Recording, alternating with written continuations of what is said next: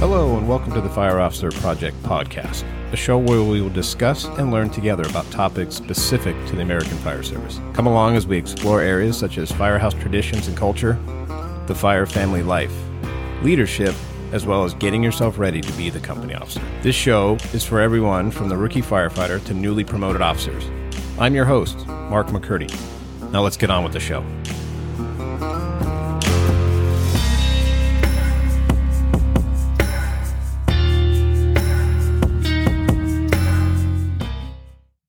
Hello and welcome to this installment of the Fire Officer Project. This will be show 5, and it's titled Expectations.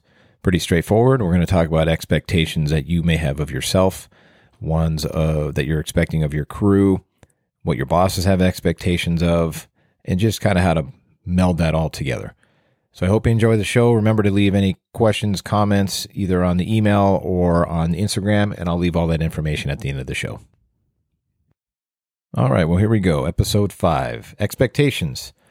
And in the intro, you heard kind of a group of topics I was going to talk about, and I'm trying to keep myself on point, so I, this time, typed it out instead of handwritten everything out and kind of all there. So I'm going to be referring to my notes a little bit because this subject, I don't want to start something and then say I'll get back to it because I know I suck at that. So I need to kind of keep it on point. So I might take a little pause here and there to just read my notes to make sure I'm covering everything that I am thinking about, but got to make sure I get it out. So first off, I wanted to say thank you. Thank you for listeners and people that have downloaded, to you, the audience, downloaded, shared it, whatever it may be. We just hit over 600 downloads off of the 5 shows. 4 of them are regular shows and one was kind of a bonus episode. And I appreciate that. I mean, 600, that's great. I can't believe that many people have found this and then have listened. And I've gotten some comments, which is great. I've gotten some interactions on email, great. Positive, constructive criticism, which I'm willing to take because I'm still learning. Like literally, I'm sitting with my computer, a microphone, notes that I've written, and I'm sitting in our guest bedroom. That's how easy it is to make this work. If you want to call it grassroots or whatever it is, but I got a feeling that a lot of people are doing the same. Now, do I need a giant studio? Does anybody? No. One day, would it be nice? Sure. And soon, and I keep saying soon, I know you're probably tired of hearing it, I'm figuring out how to do interview stuff. So I want to get these few things out here. I got to do some investing on buying a few more things and then take that jump forward again. So I wanted to say thank you. Thank you for the 600 downloads that you've had so far. And it's crazy to look because I'm able to track where, and we've already reached international. I have one, some of the shows have been downloaded as far as Egypt. It's crazy to see that. And to look at all the locations of where people are listening. And then for the U.S. side, I've pretty much touched coast to coast. I haven't said I've touched every state. Maybe I'll start doing that and keeping track of everything. But does it really matter? No. But what I would ask is if you're getting anything out of this, if you wouldn't mind on the review side or at the end of the podcast, you can review it, stars, write a comment that you suck or whatever it may be. That's just going to help to push this thing forward. But I don't expect you to do that if you're not getting anything out of it. And I know it's early to ask of that. So if you have comments or constructive criticism, please send it to me and I'll give you the email and the Instagram account and everything at the end because I'm willing to take that. I just need to see how to make this work. So what's been going on recently? Today is December 8th and less than a week ago. Well, let me back up.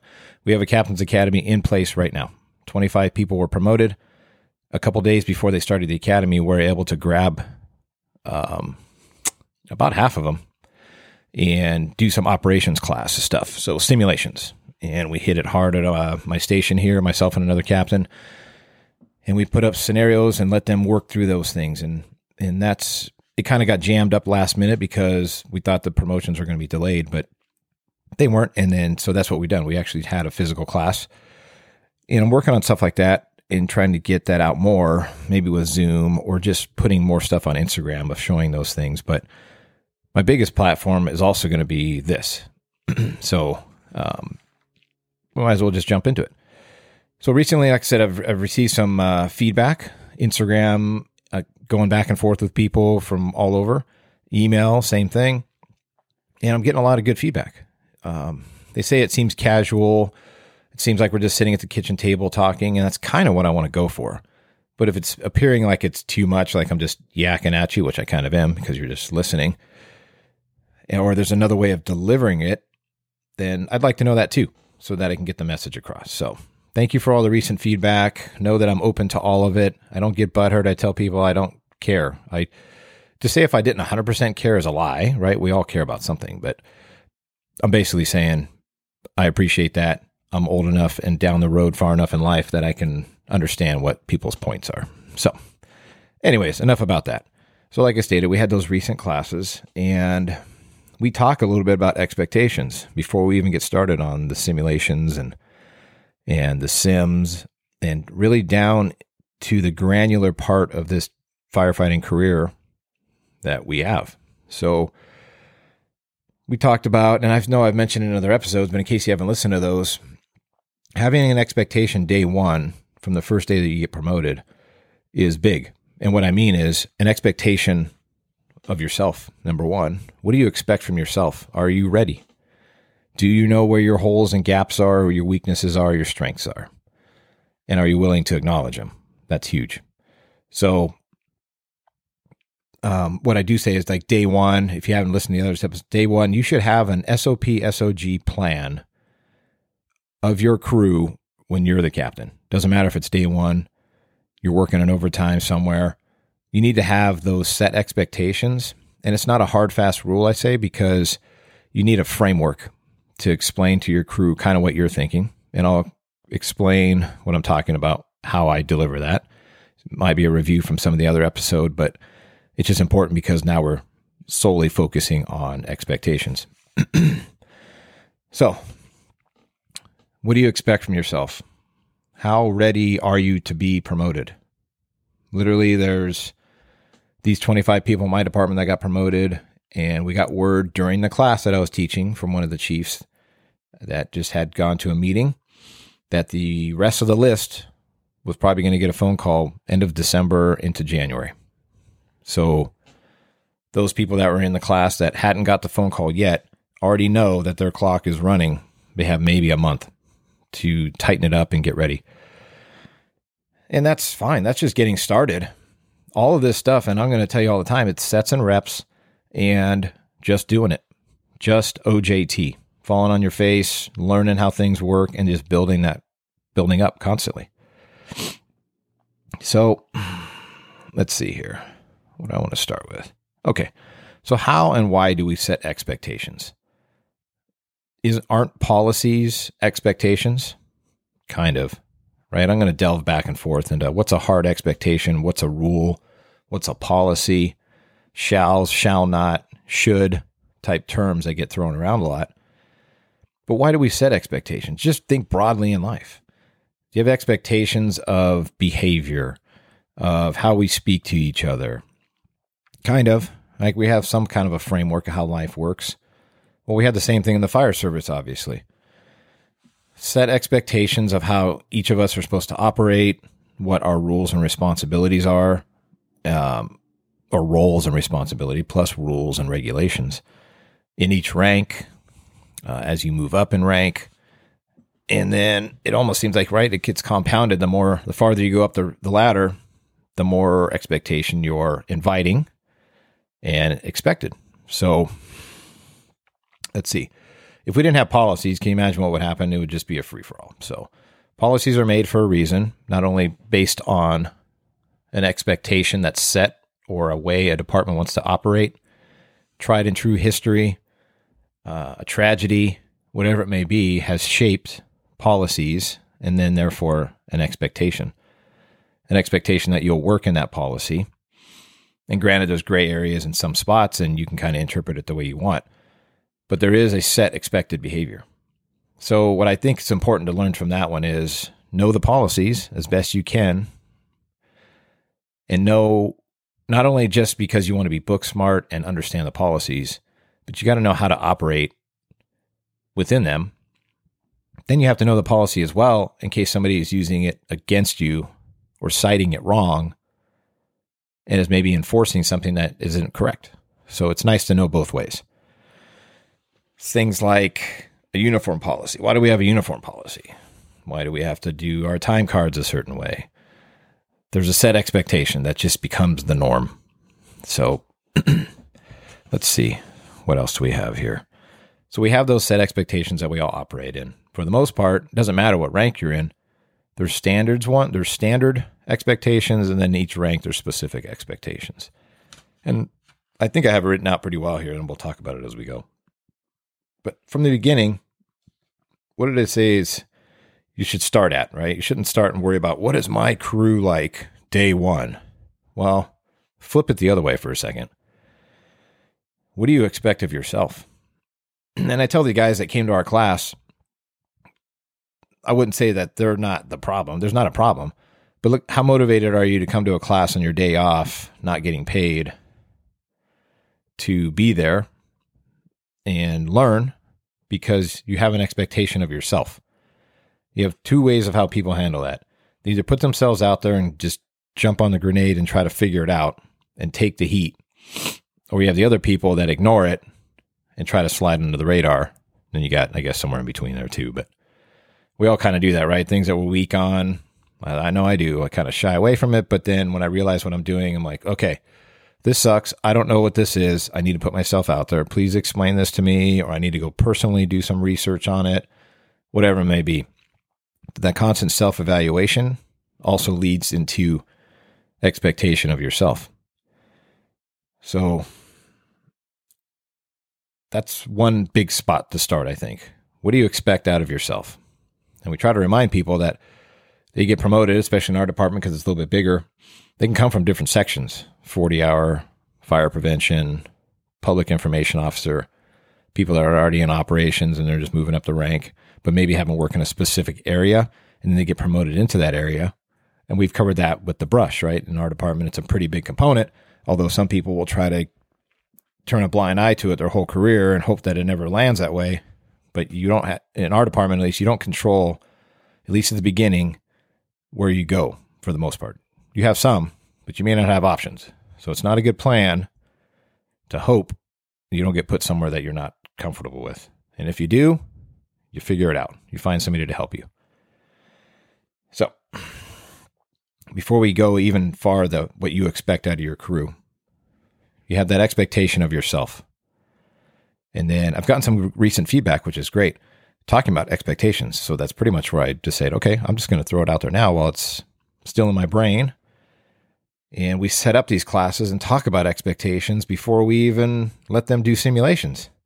We're explaining to these people in the class the expectation of getting through a sim, what you should anticipate. You've probably seen it in your career. Now you're just organizing it and putting it to work as the leader or whatever rank you're in. So what do you think your crew has an expectation of from you? What can they expect from you? Are you competent in your new position that you're going to go through? Competent to me is you've met the minimum. Obviously, you're on the list. However it may be, I'm not going to go down that road because each department does it differently. Somebody thinks you're competent enough to be promoted based on tests, experience, however it may be that you do it. And then what knowledge do you have? Classes, reading. How much motivation do you have? Are you the person, what is your motivation, I guess I should say? Because I get tired of people saying, hey, are you going to take the BC test? And I'm like, I kind of go back and forth. I don't know if it's for me. And some of them right away, oh, the money's great. And that's like an immediate deterrent. Yeah, it'd be great. Yeah, sure. I would like to make more money. Who wouldn't? But at what cost? For me personally. So what is your motivation for promoting? Do you think that bleeds into how well you're going to come across, what expectation you have of yourself, and all that? So at the beginning of my physical classes, even though we're sitting in a classroom, one of my first PowerPoint slides is, why do you want to promote? And I have that up on the slide. Just that term. Why do you want to promote with a question mark? And I throw it out there to people. And it makes them think a little bit. But then I like to hear their reasons of why they want to promote. And for the most part, is it money, monetary? Some people. Is it some people want to be more challenged? Yeah.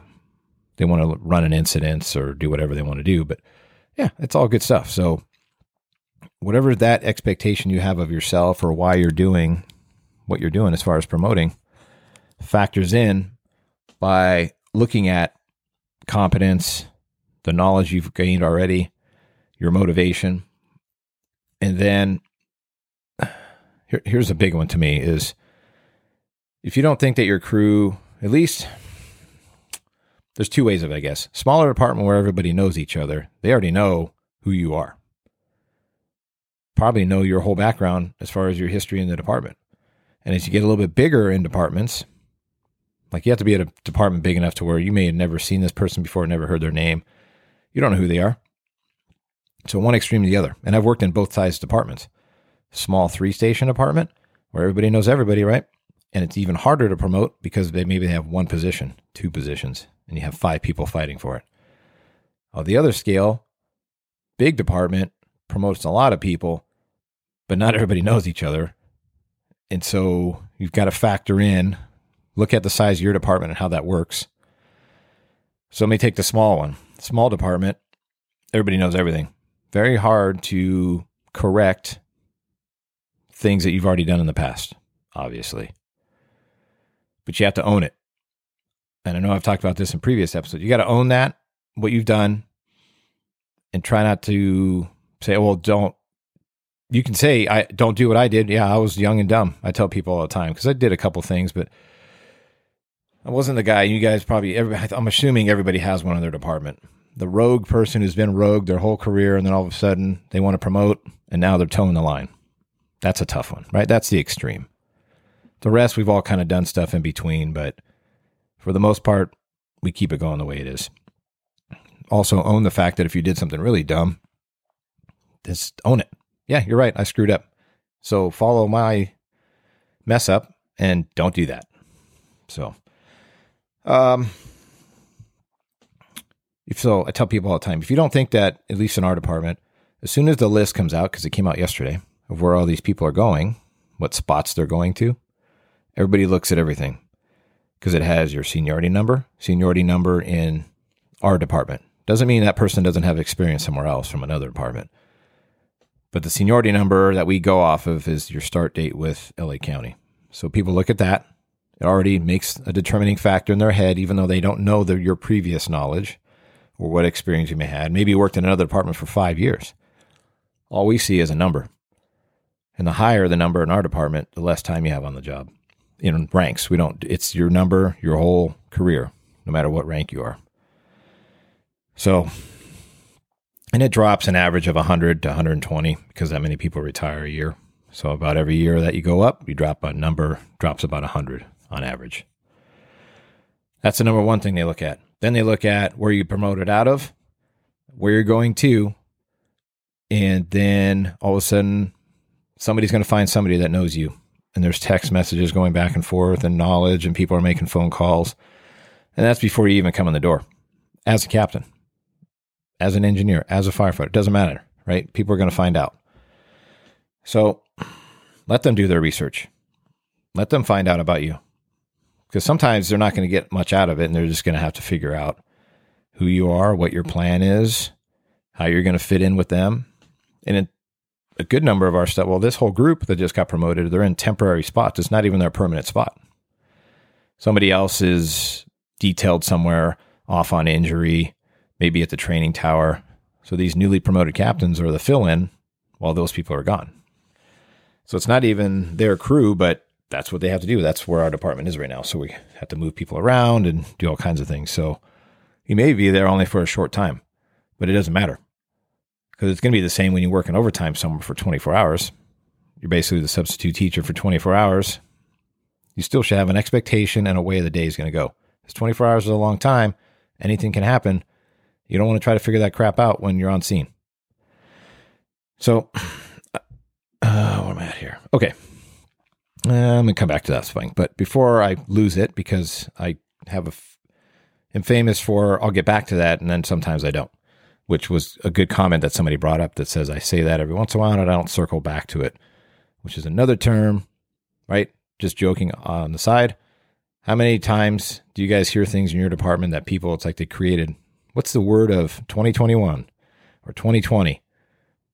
I don't know. For some reason in our department, it's circle back. So makes me laugh. Anyways, all right. So in the previous episode 4, I think it was your first day, I talked about having that expectation at lineup. And I'll review it quickly here. But what I mean is you don't come in day one and have an expectation like, you guys will do this. We will work out at this. We will. Come on. We know that's not going to work. So you ask, okay, how do things work here? And you put yourself out there, and it's who's who in the zoo. And I think I mentioned that thing about being kind of like a dog park, right? You're the new dog in the dog park, and everybody runs up to you and is trying to figure out what the heck's going on. So you're trying to find out about your crew. It's a lot to do right away. It takes time to learn all this stuff. So you kind of set that mild expectation, kind of who you are. You get information from your crew, who they are, what knowledge they have, trying to understand.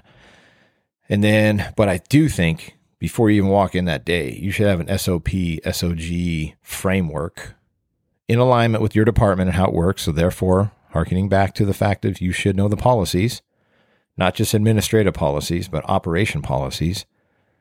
So you can create your own framework plus build on the experience you already have of how you would like to do things as you walk in the door day one, and then every day after that, how you operate or how you have a plan for something.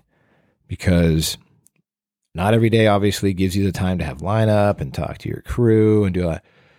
You could have that call as soon as you walk in the door. So obviously that makes it hard on a 24-hour overtime when you may not know your crew and they've never worked with you. But at some point in the day, sooner than later, you should explain to them what kind of SOP, SOGs you have. And I don't need to get in great detail about it because each department's specific, but I'm talking things like apartment fire, first in, nothing showing. What do you expect the crew to carry? What do you expect them to do? What can they expect from you? Large apartment building, fire showing from the center. You can't quite find it. What's the plan? I give them a little bit of a loose framework. Brush fires, how to operate. TC traps, where we get an engine, a truck company, a paramedic squad, an ambulance, but each unit has a specific role. Sometimes they get intermixed by accident and the wrong people are doing the wrong thing, but I give them a little bit of expectation on what we should try to do based on the dynamic of the scene for each of those couple calls. And that's about it. Brush, I think I mentioned it, but brush, I give them a big thing about it because there's just brush in our area, in our region, California, Southern California. We either have the high desert type flat grass, which blends into brush, but the majority of it being a valley floor, or you have where I work now currently, brush immediately surrounded by you. Very few flat spots unless it's in a dry drainage riverbed that we have. And there's grass everywhere, sure, but not as wide open as my previous station up in the Antelope Valley. So you got to kind of give them a little loose framework on that. What else? Okay. Let me see. I don't want to skip over too much. So before I talk about too many other things here, let's see here. You should have an expectation of your crew based on their time on the job or your previous interaction with them. There's a set expectation. But after a few incidents, sometimes you notice like, oh, my expectation or my thoughts on what that person was capable of, or maybe you aimed low or you aimed high and maybe you need to adjust. But how do you fix that? You find those weaknesses or those holes. I wouldn't say, whatever. Doesn't matter. I'm not trying to be politically correct here. You find where you need to fix problems and you go fix it. And how do we do that? We train. So you spend that time, you have that loose framework day one, your first couple shifts, say the first month. So 10 shifts or however your schedule works. Every day you're learning something about your crew, where they're strong, where they're weak, and they're feeling you out and you're kind of trying to pass on some knowledge and you're just back and forth, right? But as soon as you identify something that is like, whoa, we should already be at that level, then you go and work on that, right? You train. Because you could walk into a place where you're trying to keep up with them. You're equal with them.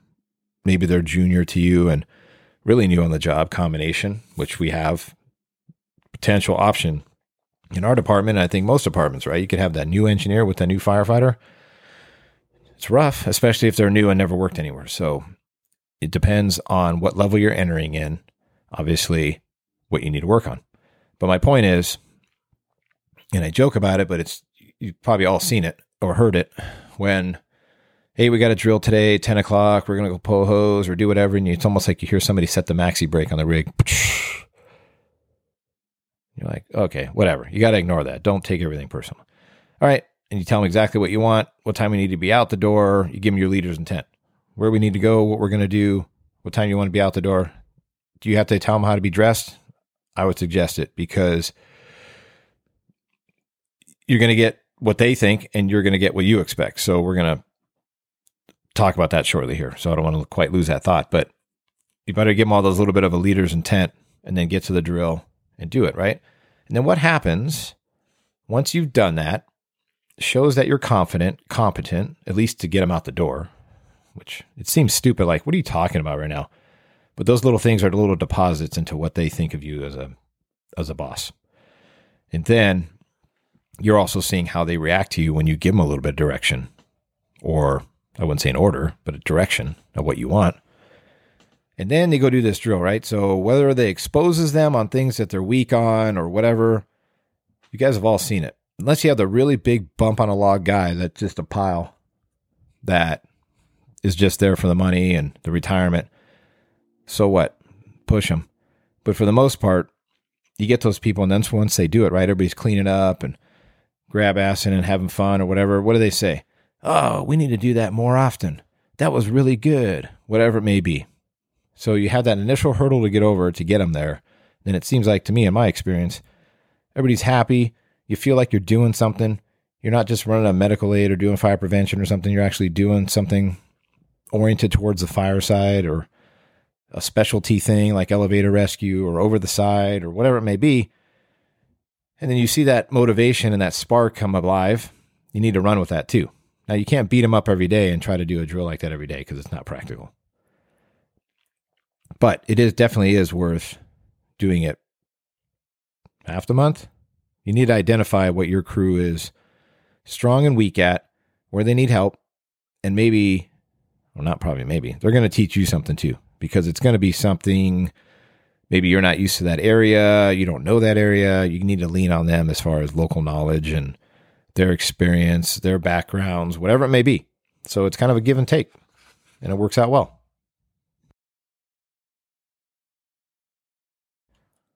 All right, so let's continue on here. So I kind of spoken that a little bit, but so I transferred stations in July, and I want to say it was the first day, maybe the second day, that we have a battalion chief in my station, so he didn't have to go far other than to say, hey, sometime today we'll meet and go over a few things. Perfect. What is he telling me there? He's telling me, I'm going to give you my expectations of you. Perfect. So it works up and down, right? Of course, obviously. Fire officer or company officer or captain, whatever, lieutenant, whatever it may be, start of a leadership management type role, obviously there's a bunch above you. So it goes both ways. Now, as a new captain, or even, okay, so I transferred, I've been on 5 years as a captain. So what? I already expect that when I go somewhere that the chiefs are going to have an expectation of me. They already know your reputation, because if you don't think that what I talked about earlier, where your crew is researching who you are, your chiefs are researching who you are as well. And that should be anticipated. So don't think you're going to snow anybody or fool them on anything. It's not going to happen. Now, you don't need to throw yourself out there and be like, oh, I'm a complete mess up here, whatever. Just whatever. Just know it's happening in the background and then move forward. Jeez, goodness. All right. So as a new captain, the chiefs have a different expectation or a different rules for you, or maybe give you a little more leeway because you're still learning a lot of things. And it takes time to learn your new job. They don't have an issue with that I've seen. But what you can't do is keep making the same mistakes. You just can't. Now, I'm not going to give you a number, but you know what I'm saying. You guys have seen the people who are constantly just can't get it straight, can't figure it out. You can't keep doing that, whether it's administratively, operationally. You can screw up plenty. I've screwed up plenty. I've been pulled to the side by chiefs and said, like, what were you thinking here? I need you to do it this way. 100%. No problem. Do I still screw it up once or twice after that? Probably. But you can't just keep continually making the mistakes, or can't be in the thing where you don't give a crap and you just keep doing it because you're just being a dick. So you can't do that. And I don't think anybody that's listening to this would necessarily do that, but you're going to see it. And that's fine. Let those people take the heat because it just makes you look better. Screw them. If they want to keep being stupid, and I'm going to talk about that in a little bit here. There's certain things that you need to let go of when you become the company officer that you just can't say. And we'll talk about that in a bit because you probably all have heard these. So there's an expectation as the leader of you, your crew, and what the chief thinks, not only of you as an individual of that company leading it, and your crew members also, because they're looking at everything, right? And then if the crews are screwed up, whose fault is that? And what do they look at? Granted, within a normal time, they don't expect you to be 100% right out the gate. You just have to see that you're gradually working towards obtaining that goal. So, operationally and administratively, like I'm saying, that's your whole role now as a company officer. So what I was going to say was, how many times have you heard somebody say, oh, that person is great operationally, administratively, they're terrible? Okay, that's like knowing your weakness. No problem. And that's literally why we separate out the classes that we have, operations and admin. And yeah, awesome. Sounds great. I want to go to administration class for free and sit on my own dime to try to learn. Well, but it's a big thing. And it's time management, and that's your new role. If you don't anticipate doing a lot more admin stuff as a company officer, don't take the promotion. Because what I was going to say was, how many times have you heard the guy say, I'm just not an office guy. I don't do that because I'm not an office guy. I'm not a computer guy. Bull crap. You are now. That's not an excuse. You can't go, I'm just not that guy. Because that's the wave of the future, and it's here. So if you're going to be the old dinosaur guy who's been off forever, and now you're going to promote, but yet harken back to, I don't do that, or this and that. Yeah, good luck with that. It's not going to happen. So as much as it may suck, and it's a new thing you don't want to learn, you better do it. Or don't. I don't care, because it's just going to make it harder on you in the future. Those things of, I don't do that, or that person's been around forever, and that's not how I do it. Okay, see how far that gets you. It's not going to go over that great. So, all right. Now, every episode that I talk about, especially when I'm talking about a role that's management, is going to bleed into leadership. Now, I don't look at it and go, listen to me because I'm a leadership expert. No way.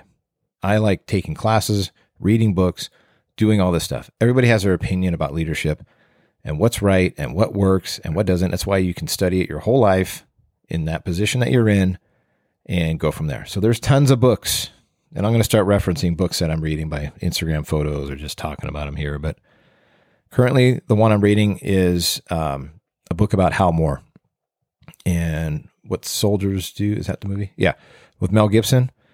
That's Hal Moore, if you want to know. And he's a big-time leadership guy. There's a lot of stuff on YouTube about him. Anyways, that's the book I'm reading right now. There's a lot of good facts, and I'm going to pull some of those in a dedicated leadership episode or show fairly soon. I'm just taking some notes on it because it's pretty impressive. There's all kinds of books out there. I'm not just citing the one, but there's a bunch. So we'll talk about it a little bit here. Do you give your crew written expectations? Right away? Probably not. But they do have the physical expectation of what to expect in the SOP, SOG stuff we talked about at the beginning of the show. But written, I don't know. I kind of liked it. When I was promoted to engineer or driver, my captain, after the first month, sat me down and gave me kind of the expectation about uniforms and how the rig should be maintained and this and that, and I actually signed it. I kind of like it. I don't do it all the time now as a hard and fast rule, because our probationary firefighters, they kind of come in with stuff like that. They already have it electronically and in a notebook.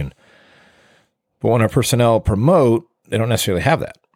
So I almost think it's for the people, depending on how your department's set up, it's for the people that there isn't a structure already that they sign or they know as a probationary person, because even in rank, you're on probation, at least with our department. And I think most 6 months is your probation in that promoted rank. You should, and we can get rid of people, right? We can demote people. They don't pass their promotion. They go back to their rank they were before. That happens. But if you think you're going to have an issue with a person, or you've already got a reputation with that person, or you know how they are, you might need to dial that up sooner or make that part of your plan, especially if you think you're going to have a nightmare person. Because to try to go back and do paperwork is not going to go over well, and it's just not as clean. So look at what you're dealt with or dealt and try to figure out how you want to deal with it. So currently in my crew, I have now a couple probationary people. They were already there before I got there, so that expectation was set. And I work at a dual house company, so there's another captain who had already set that standard. And I try, when I move around, this is my third time as a different station as a captain, but the two places I've gone prior to after just being promoted were places that I kind of was able to pick and understand I'm working in a dual house. We had this conversation last night around the fire pit after hours and talking at work.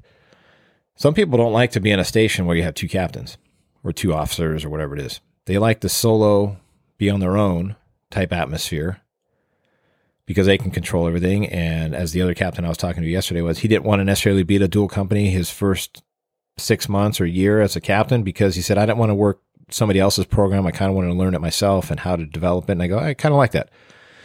And I was actually in the same spot. I was at a single engine with a paramedic squad, so just myself each day as an officer for the first 6 months. And you really do learn a lot and get your feet under you those first 6 months. And then I went to a dual house, and I've been at dual houses for the last 4.5 years. I like the dual house because it's a bigger house, usually engine and truck. And I just like having two captains, two crews that we rotate through. You're not working with the same people all the time. And even though it's your same group, you're just, this person's on the truck today, this one's on the engine, and the engineers switch, and all that stuff's cool.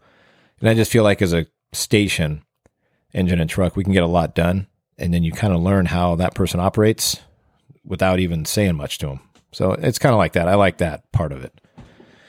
So take it for what it is and see how you want to do things. Do you need to come out hard right away, basically, because your person that you're going to is kind of rogue and you need to wrangle them in quick? You might have to deal with that. But you can't just pick for that person, obviously. Everything's level playing field. If you're going to do written expectations for everyone and have them sign it, or one guy because he's a pain in the ass or rogue and you're not sure, obviously you got to do it for everybody else. Now, there's a way to paint that picture and a way to do it. And I would say look at your crew for a month or so, on average. Even that person that's a problem child. And just kind of see how they operate. Because if you just go off of reputation or I heard or third party based on somebody, that's obviously not good. We need to think a little more maturely as we do things. See how let those people step on their meat. Because for the most part, none of us really change. We are who we are. It's very hard to change demeanor and character and also the crap as we get older or whatever may change. But for the most part, we're all kind of the same, I think. I could be wrong.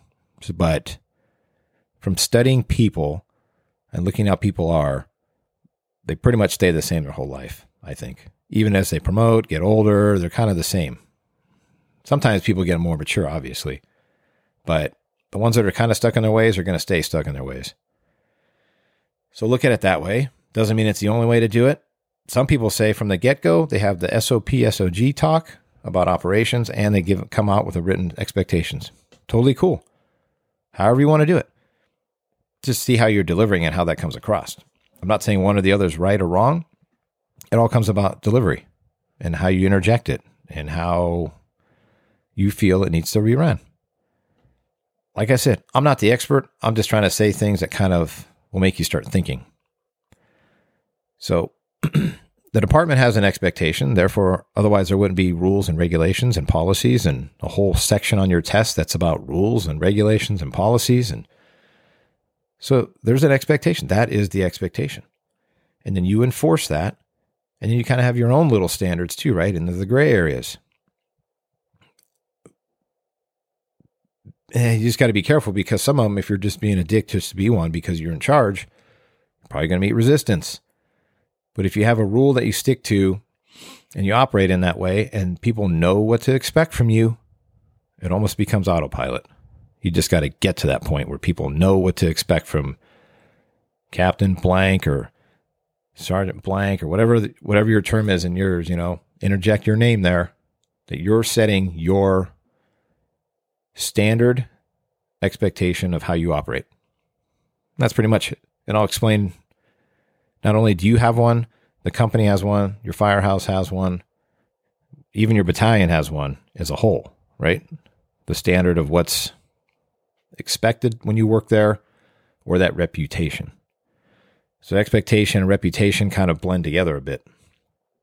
So to me, the reason I'm saying all this is you have to explain what you expect from people, or you can't be mad when they do what they think is right. I think you probably already know that, but you're maybe hearing it when I'm saying it going, I'm talking down to what hose line to pull. And you're going to go, well, that's micromanaging. That's not micromanaging. And I'll say how I'm saying is single family dwelling, fire showing out the front door on the alpha side, out the front door, out the window, whatever the hell it may be. And you're looking at it and going, that's an obvious 1 3/4 fire. Transition it, whatever you do in your department to knock it down, and then explain to the crew. But some people, because we have reel lines on our rigs, so they're rolled up 1-inch line, very easy to just pull off on a drum, and the engineer just gives you water. Some people will take a reel line to that fire just because they've done it that way. It's quicker. They're worried about seeing the other rig come around the corner and think they're going to get beat dropping the hose line. You got to cut that out. And you have to explain by giving them the SOP, SOG framework. And then on scene, giving them a little bit of direction. And that's how I state it, giving a little bit of direction so you're both on the same page. Because if you don't say anything, those people are going to do what they think is right, not to make you look bad. They're just seeing one thing based on their experience level and knowledge and doing it what they think is right. You may have, or most likely, depending on when you promote, maybe you have a little bit more experience, a little more time on, or you've seen this thing. You got to give them a little bit of direction. Otherwise, you can't be mad at them when they do something if you don't let them know what you're thinking.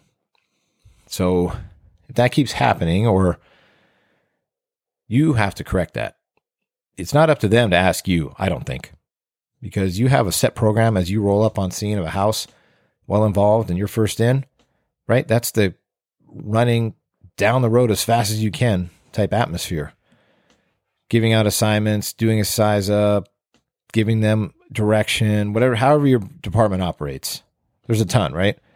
So if you can curb as many what ifs, or not even what ifs, potential not on the same page scenarios, you got to start looking at the big picture and saying, how do I curb less things going rogue or not in alignment together? We're not on the same page. So a little bit of direction. Let's see. Hold on. I'm trying to read my notes at the same time, but. Oh, okay. So it's funny because I've been talking, both my daughters play softball, and I've been talking to my wife because she's the coach of one of them and coaches both, whatever, maybe she has a lot of involvement. And we're talking about personalities with 10-year-old girls and parents. And it's like, I'm talking to her. I should almost record our conversations because we're talking about this type of human interaction and reaction to things and how they interject and trying to control people and looking at being a leader. And when you do this, they think this, and it's crazy. I almost should record it and write things down, but it's everywhere. So not only is it just the fire service, but if you're that parent who's also a coach or is teaching your kid this or doing this, or you run a side business on the side, it's like it's everywhere. But it's just funny. I just started making me think about it because what I meant is what I have written down is it's easier to come out hard in the beginning, kind of set the rule hard, than it is to come in and be Captain Good Times, which if you don't know what I'm talking about there, you can reference some of the other episodes. Captain Good Times is the guy who just wants to come in and be cool and wants everybody to like him And then when they walk all over you, it is a pain in the ass to try to reel them back in and get them back to where you should have been from the beginning. So somewhere in between coming in as a hard ass and Captain Good Times, who's basically, as I state, a firefighter or an engineer who's dressed as a captain, doesn't really want to do the captain stuff, but wants to ride up in the right front seat and do all that crap, but wants everybody to like him so bad that they don't enforce the rule or the expectation. You got to find that thing. And if it was up to me, I would lean a little bit more towards coming out a little bit stricter in the beginning, mildly, then cranking it up or bringing it down based before you were I want everybody to like me and try to do this steep climb uphill, because it's not going to happen. I mean, it could, but it's very difficult. So I don't know. Tell me what you guys think about that by emailing or Instagram, whatever. Let me know what you think on that one, because I'm only saying it because I've experienced it. And I know when I'm telling myself I'm doing Captain Good Times myself, or I want this crew to like me, or do that, you can't. And then once people learn what your standard or expectation or what your behavior is, that's the way it should be with them. And they should not have to guess, how are you going to be today? Because the worst you can be is the captain who's hot and cold. You might have worked with those people. You're like, Dad, damn, is this guy bipolar? What is going on? One day he's this way, the other day he's this way. And that can lead into a whole nother thing, which is going to be mental health, right? And all sorts of things. That's a whole, I can't even, if I talked about that now, this would be a 3-hour episode. Try not to do that to you. So let me stay on track here, but you know what I'm talking about, right? You got to be somewhere in that middle with also looking at all these other factors. But all right. So when it comes to the expectation and the why, we look at our IRPG, right? Our incident response guidebook. And that's one thing we carry. It mostly applies to the wildland. It's a small little pocket book that we talk about, but there's a big section in there called Leader's Intent. And that concept is all over. It doesn't have to be just in this wildland arena, guidebook, whatever. Leader's Intent. What is your expectation? What is the goal? Why? You got to explain the why. It seems like, and you'll hear more people say, oh, millennials, the why. You got to explain the why to them now. All right, but I think a lot of people like that. What right looks like, why we're doing it, what to expect, how it should look when it's done. Not in that order, right? So you're explaining why we're doing what we're doing, what we need to accomplish, how we're going to accomplish it, what it should look like. I even like to throw in sometimes a time frame if I can kind of guess it, but that's the one I drop off the most, especially when I don't know how long it's going to take. So that leader's intent is big. And you look at it and go, well, how do I employ my leader's intent with this vast amount of things that I could expect from them? You reference the policies. So every year we have annual performance evaluations for each employee. And we have this whole section where they say, okay, you got to review workplace violence and outside employment, all this other crap. And one is reviewing the standards of behavior. Like every year we should be reviewing the standards of behavior. Also, when you get a new employee in our department, you have 30 days to go over those same exact thing. The standards of behavior, all the things about our department, that how we're going to operate. That's a set rule, even for a person who's been on the job for years. If they transfer into and they're under you, you're supposed to go over those things. And I'll break it down even but simply like what my expectation is on uniforms, grooming, station cleanliness, demeanor towards each other. I lay it all out there. Okay, I'm going to continue on here. Took a break there for a second because while we were doing this, I received a message for something that worked out perfect on the timing, other than me needing to pause where I was on this whole rant or whatever I'm explaining here. And I'll let you know about that in a second, because I don't want to lose what I was talking about, where we talk about the standards and the expectation. So if we go with simple as uniforms and shaving. So you've probably seen this. I think it happens everywhere. You're on your days off and you come to work. Do you shave when you get to work, or do you show up shaven? Now, as a fireman and an engineer, I'm assuming, because I know when I switched, I used to do that. Not if I was off for 4 days and had like a beard, but if I was in between shifts and had that 24 hours off, get that 24-hour growth, I would just shave the morning I got to work, so it's 7 or whatever. Which, how many times have you been caught where you get the run at 7 o'clock or whatever your shift change time is, and now you go on a few calls, and now you're scruffy till lunchtime? Not the best, right? It's because you should have that higher expectation of yourself, and that doesn't meet the standard. So minor detail, right? Not a big deal. But how many times have you, or you're going to get this part as a new captain where, like with us, we have separate paramedic units that show up into our districts that aren't under your command, like out of your station. So they're showing up to assist you because you don't have a paramedic unit, or they're another one. You know what I'm saying? And you see that person, that same exact scenario, except it's 2 to 3 days growth, and now it's 1 in the afternoon. And usually how I'll approach that is be like, hey, guys busy? Yep. All right. Did you eat? Yeah. Okay, good. All right. And then I'll jokingly say something like, you're still waiting for your razor to charge or something, just kind of messing with them. But that kind of sets the tone, right? That's not being a jerk right away. It's just reminding them. And then you're going to see it where it doesn't happen. Now it's 4 in the afternoon. That's stepping over the line. So to avoid that, the second spot I went to as a captain, the captain that I worked with, now that counter, he always shaves at home before he comes to work. So he doesn't have that issue. And then you look at the bigger picture and you look better as you come in. Now your crew sees that and it possibly could trickle down. Maybe not.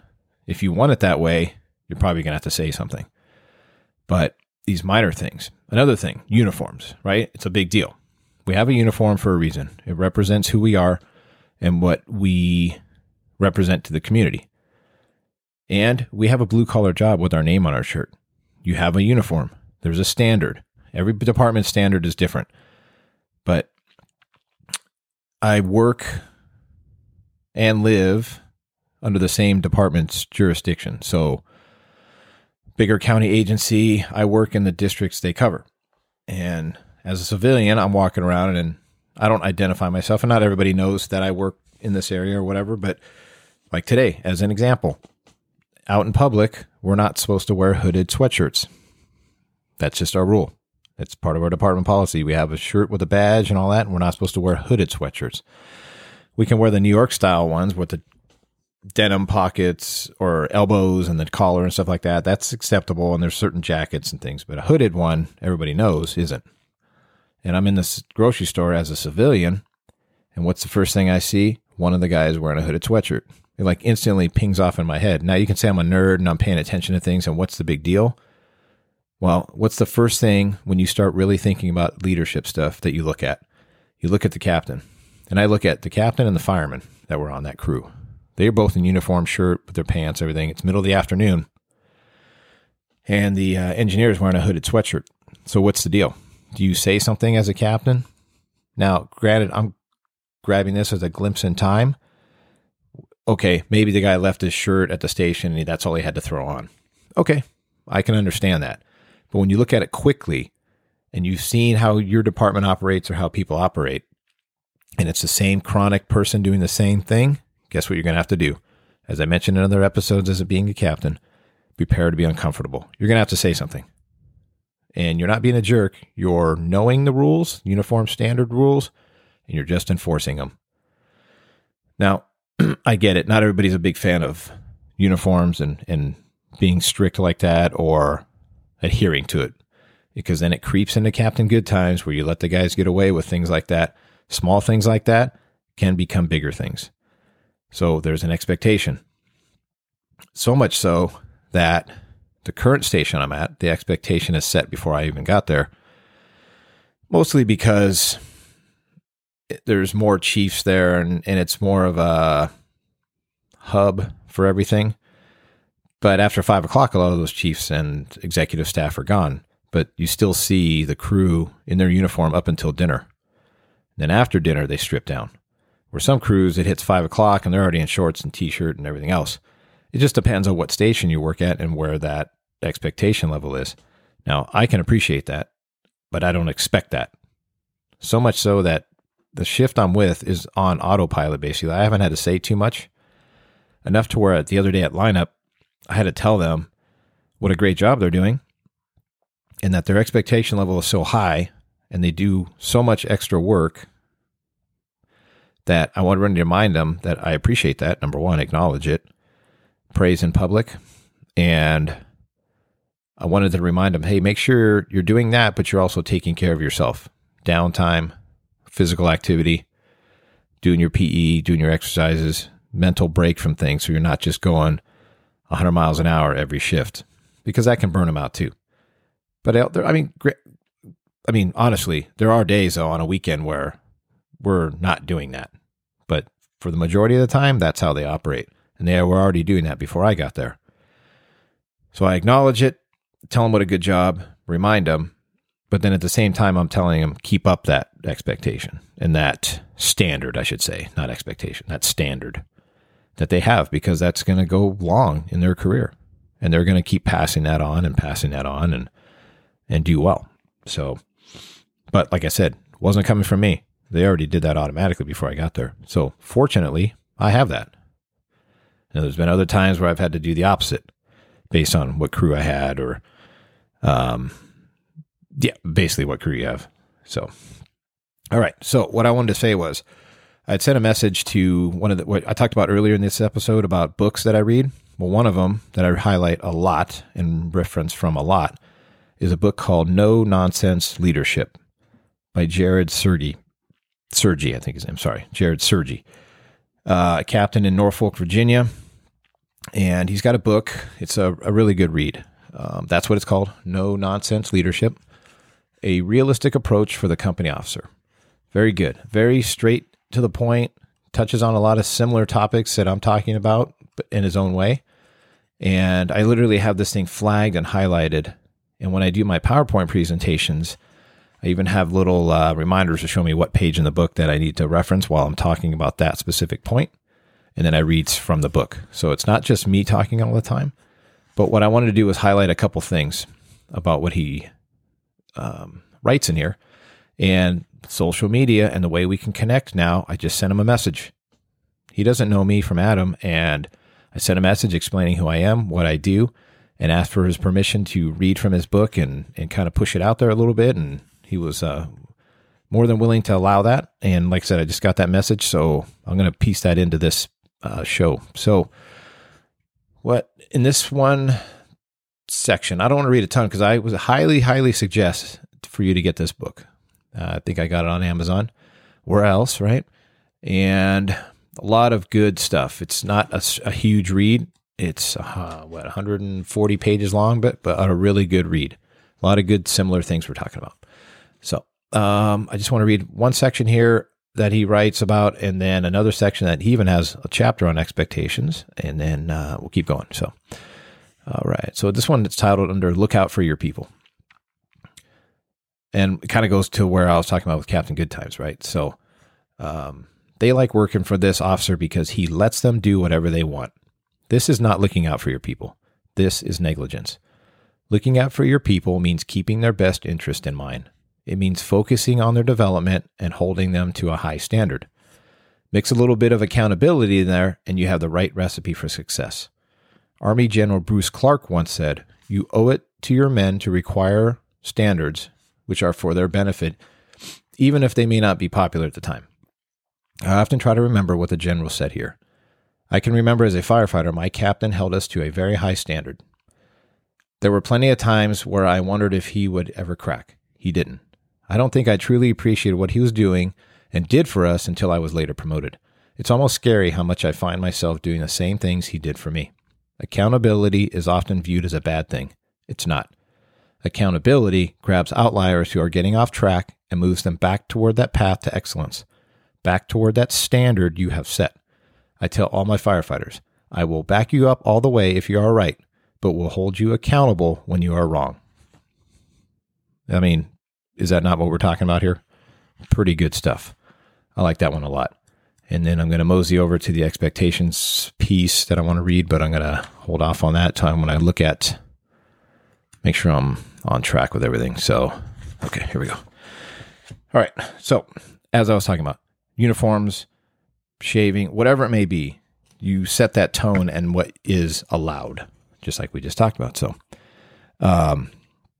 is there an expectation on conduct on calls, training, fireground expectations we already talked about, promoting? Is there an expectation to somebody for promoting, to helping? Like, you should want to be a mentor if you have the ability or the want or the desire to help people. Then by all means, people want the help. Believe me, I'm not like some super wazoo person, but just the ability of me offering, and myself and a few other captains that are doing this, offering to help, it's people just come out and they want the help. So if you have some knowledge or similar thing that I'm doing here, do it, because I guarantee you there's people out there that want to hear what you have to say. So conduct on calls, that's pretty obvious, right? What happens when you have the burnt out paramedic or the person that just, you're like, man, as the officer or the scene safety, or whatever the heck you want to call it, you're basically waiting for this firefighter to say something that's going to piss off a family member or the patient just because of their demeanor, right? Bedside manner. So, and I get it. There's tons of factors that can make that weigh in. Person working too much, mandatoried, on a holiday, missing a family thing, stress at home, all that stuff factors in, and you need to look at that in general. But if this person does it constantly, then you're probably going to have to straighten out that conduct on calls, how we're going to deliver service. That's what we're there for. On training, if people have special talents, I try to bring it out of them. Because, most firefighters are humble, and they're not going to say, hey, look at me, I know all this stuff, let me show you. Now, some guys are, but whatever, who cares? You know who those people are. You're still getting something from them. It's just the way they deliver it. But you want to try to pull that out, and it doesn't really necessarily tie in with expectation, but I'm just talking about in general with people. We already talked about fireground expectations. To me, that would be the SOP, SOG thing. But how about off-duty expectations? Do you have a standard that you think your firefighters should operate in outside of work? Yeah. And another thing I go back to is that's a policy. Conduct unbecoming. That's just the quote piece of it that I'm taking out. That's in our department policies, probably in most department policies, just written a different way. You're supposed to hold yourself the same way you would at home, off duty and on duty, right? We walk around with fire department t-shirts on, stickers on our car. When times are tough, people hate us, right? Because when you look at it, an overall picture, for the most part, career fire departments, big cities or wherever it may be, you're getting paid well for the most part, but you're steady. Now, obviously, there's bumps, and this whole COVID thing is throwing things in that people may get fired or they're threatening. You know what I'm talking about. For the most part, you're steady. Ups and downs and recessions, however it may be, this civil service job that we have is pretty steady. So I try to remind people of that, and then remind them of the expectation off duty. Which, again, if you had somebody who gets a DUI or getting in fights off duty or whatever, maybe there's something else going on, mental health wise or whatever, that we need to look at. But what I'm talking about is there's expectations all through life, no matter what it is, not just the fire service. But you also have to, I think I talked about it in other episodes, but you're kind of like the father figure sometimes to some of these firefighters under you. I mean, literally now I'm over the tipping point where we have firefighters on the job that were born in 2000, the same year I got hired. They were born. That's not that long ago. Not saying I've been on a long time, but I'm just saying we have 21-year-olds that are coming on the job, and they were born when you were coming on the job. So you're almost kind of that, you need to guide them a little bit too, even off duty. And then look at it. In Southern California, if you're fortunate enough and you get on here, for the most part, you can make a very decent wage. You can imagine being 21 and making $100,000 a year.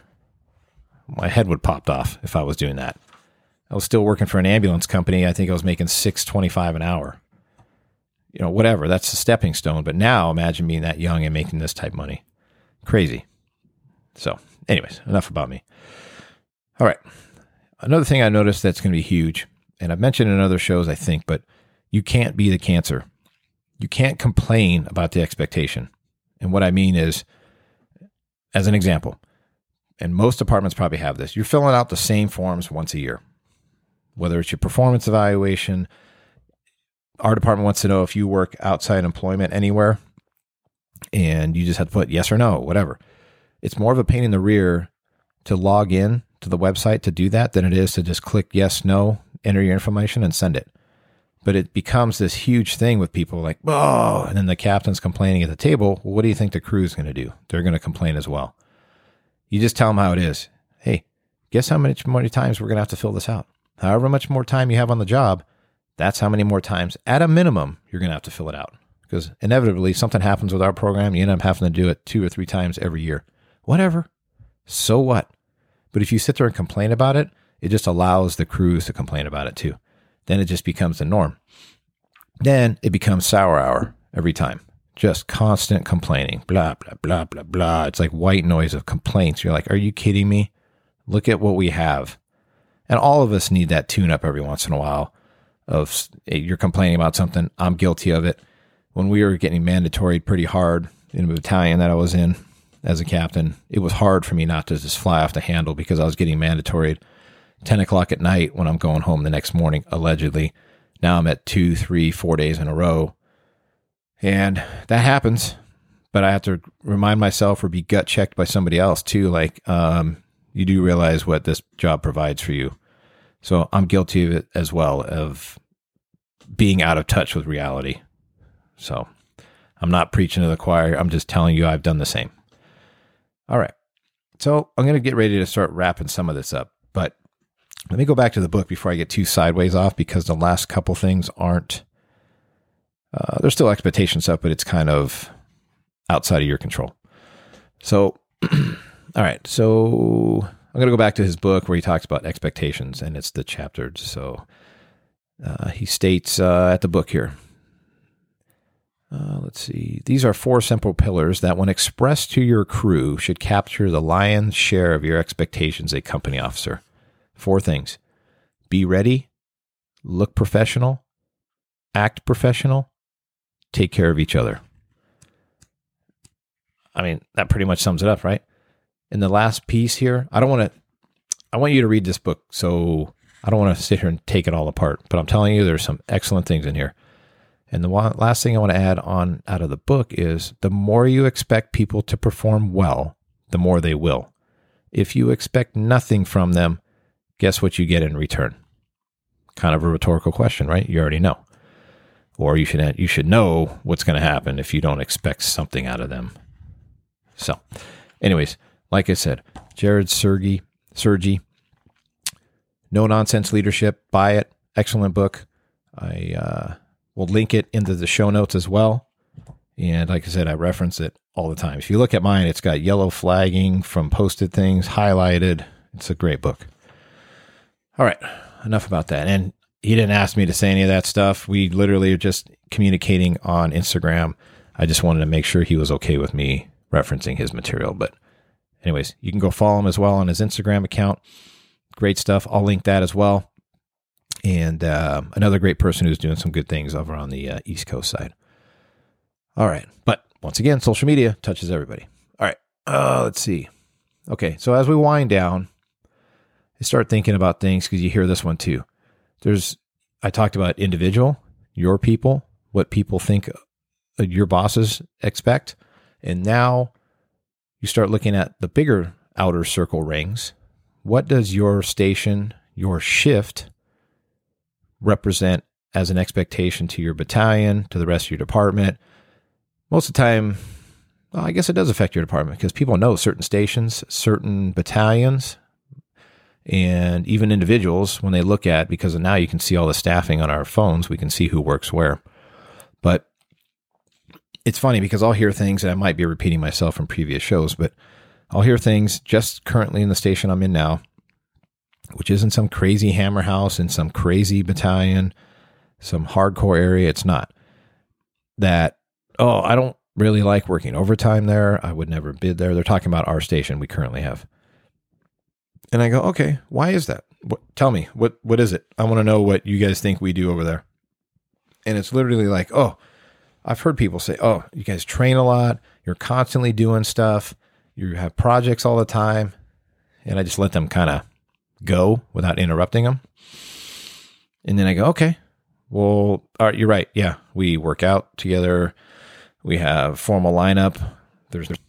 Oh, computer freaked out there for a second. Okay, let me catch back up where I was. Like I said, no cell phones at the table, whatever. That's just a respect thing because it's distracting. Now, if we're going to do videos and all that stuff from a training, fine, grab your phone. But you know what I'm saying? Otherwise, people are looking at Facebook and Instagram while you're trying to have a lineup. That's not happening. Yeah, we sand ladders. We do all our work. We do projects. We do extra things. We do training. And we go on a handful of calls. We cook every night for dinner. And we play card game afterwards for camaraderie. And I tell people, I go, what's wrong with that? Because I think you have some people who think they just want to check out their stuff in the morning. Probably, yeah, yes or no, maybe cook dinner together. And then go to their rat holes and sit in their dorm and do whatever. That's fine. You can have that agenda. But honestly, when people tell me all that stuff, I go, perfect, because that's what I want. And the guys I'm working with want that. And otherwise, they wouldn't be there, right?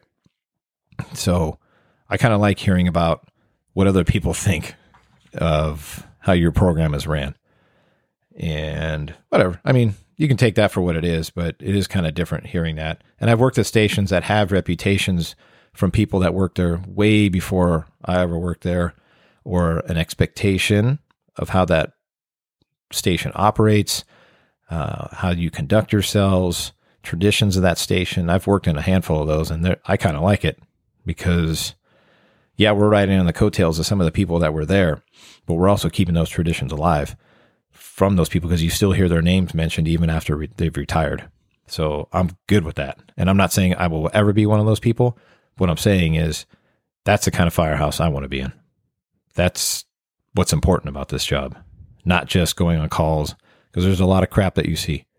But when you can take it to the next notch and you can say, oh, it's nerding out or whatever, you're right. You know what then? Fine. I'm a fire nerd. I don't care.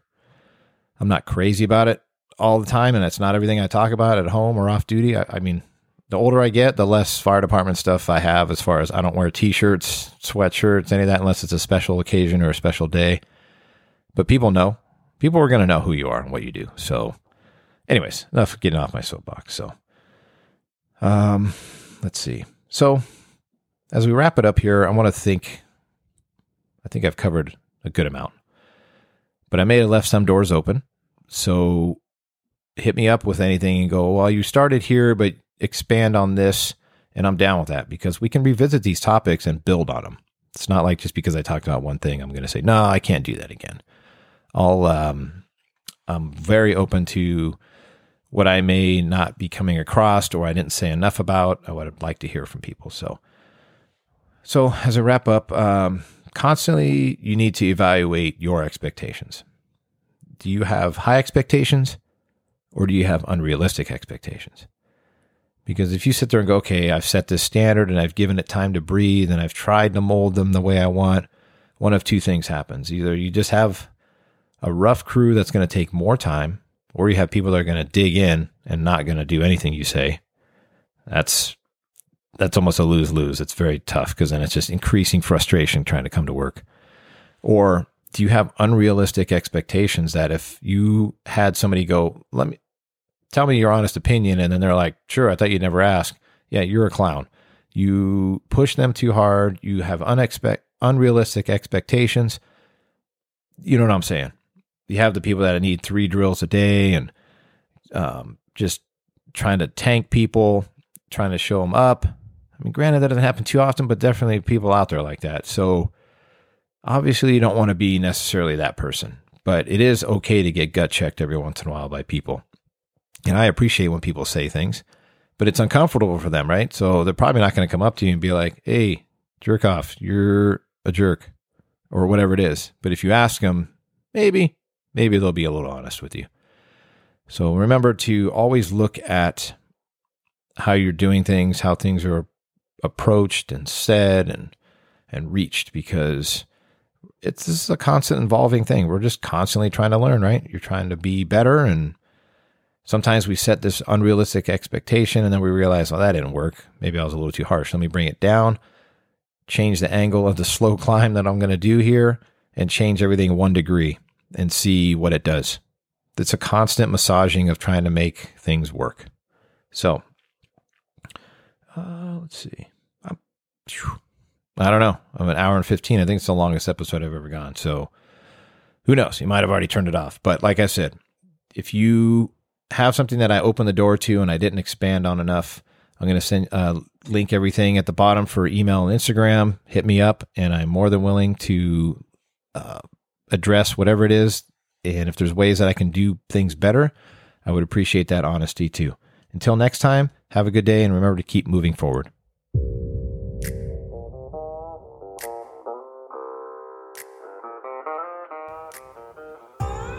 Well, that's it for episode 5, Expectations.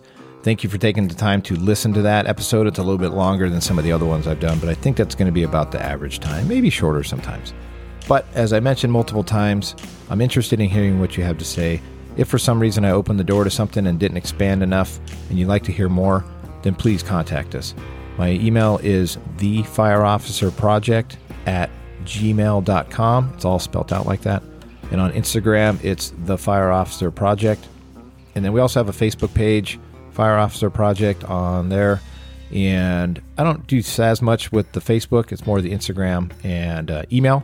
So feel free to send me anything that you'd like. We can connect. And then as I keep going and building this out, I got to do a little investing into buying a few more microphones. And I'm going to start setting up some interview type episodes. So until next time, have a good day. Keep moving forward. And I appreciate all the support you've given me.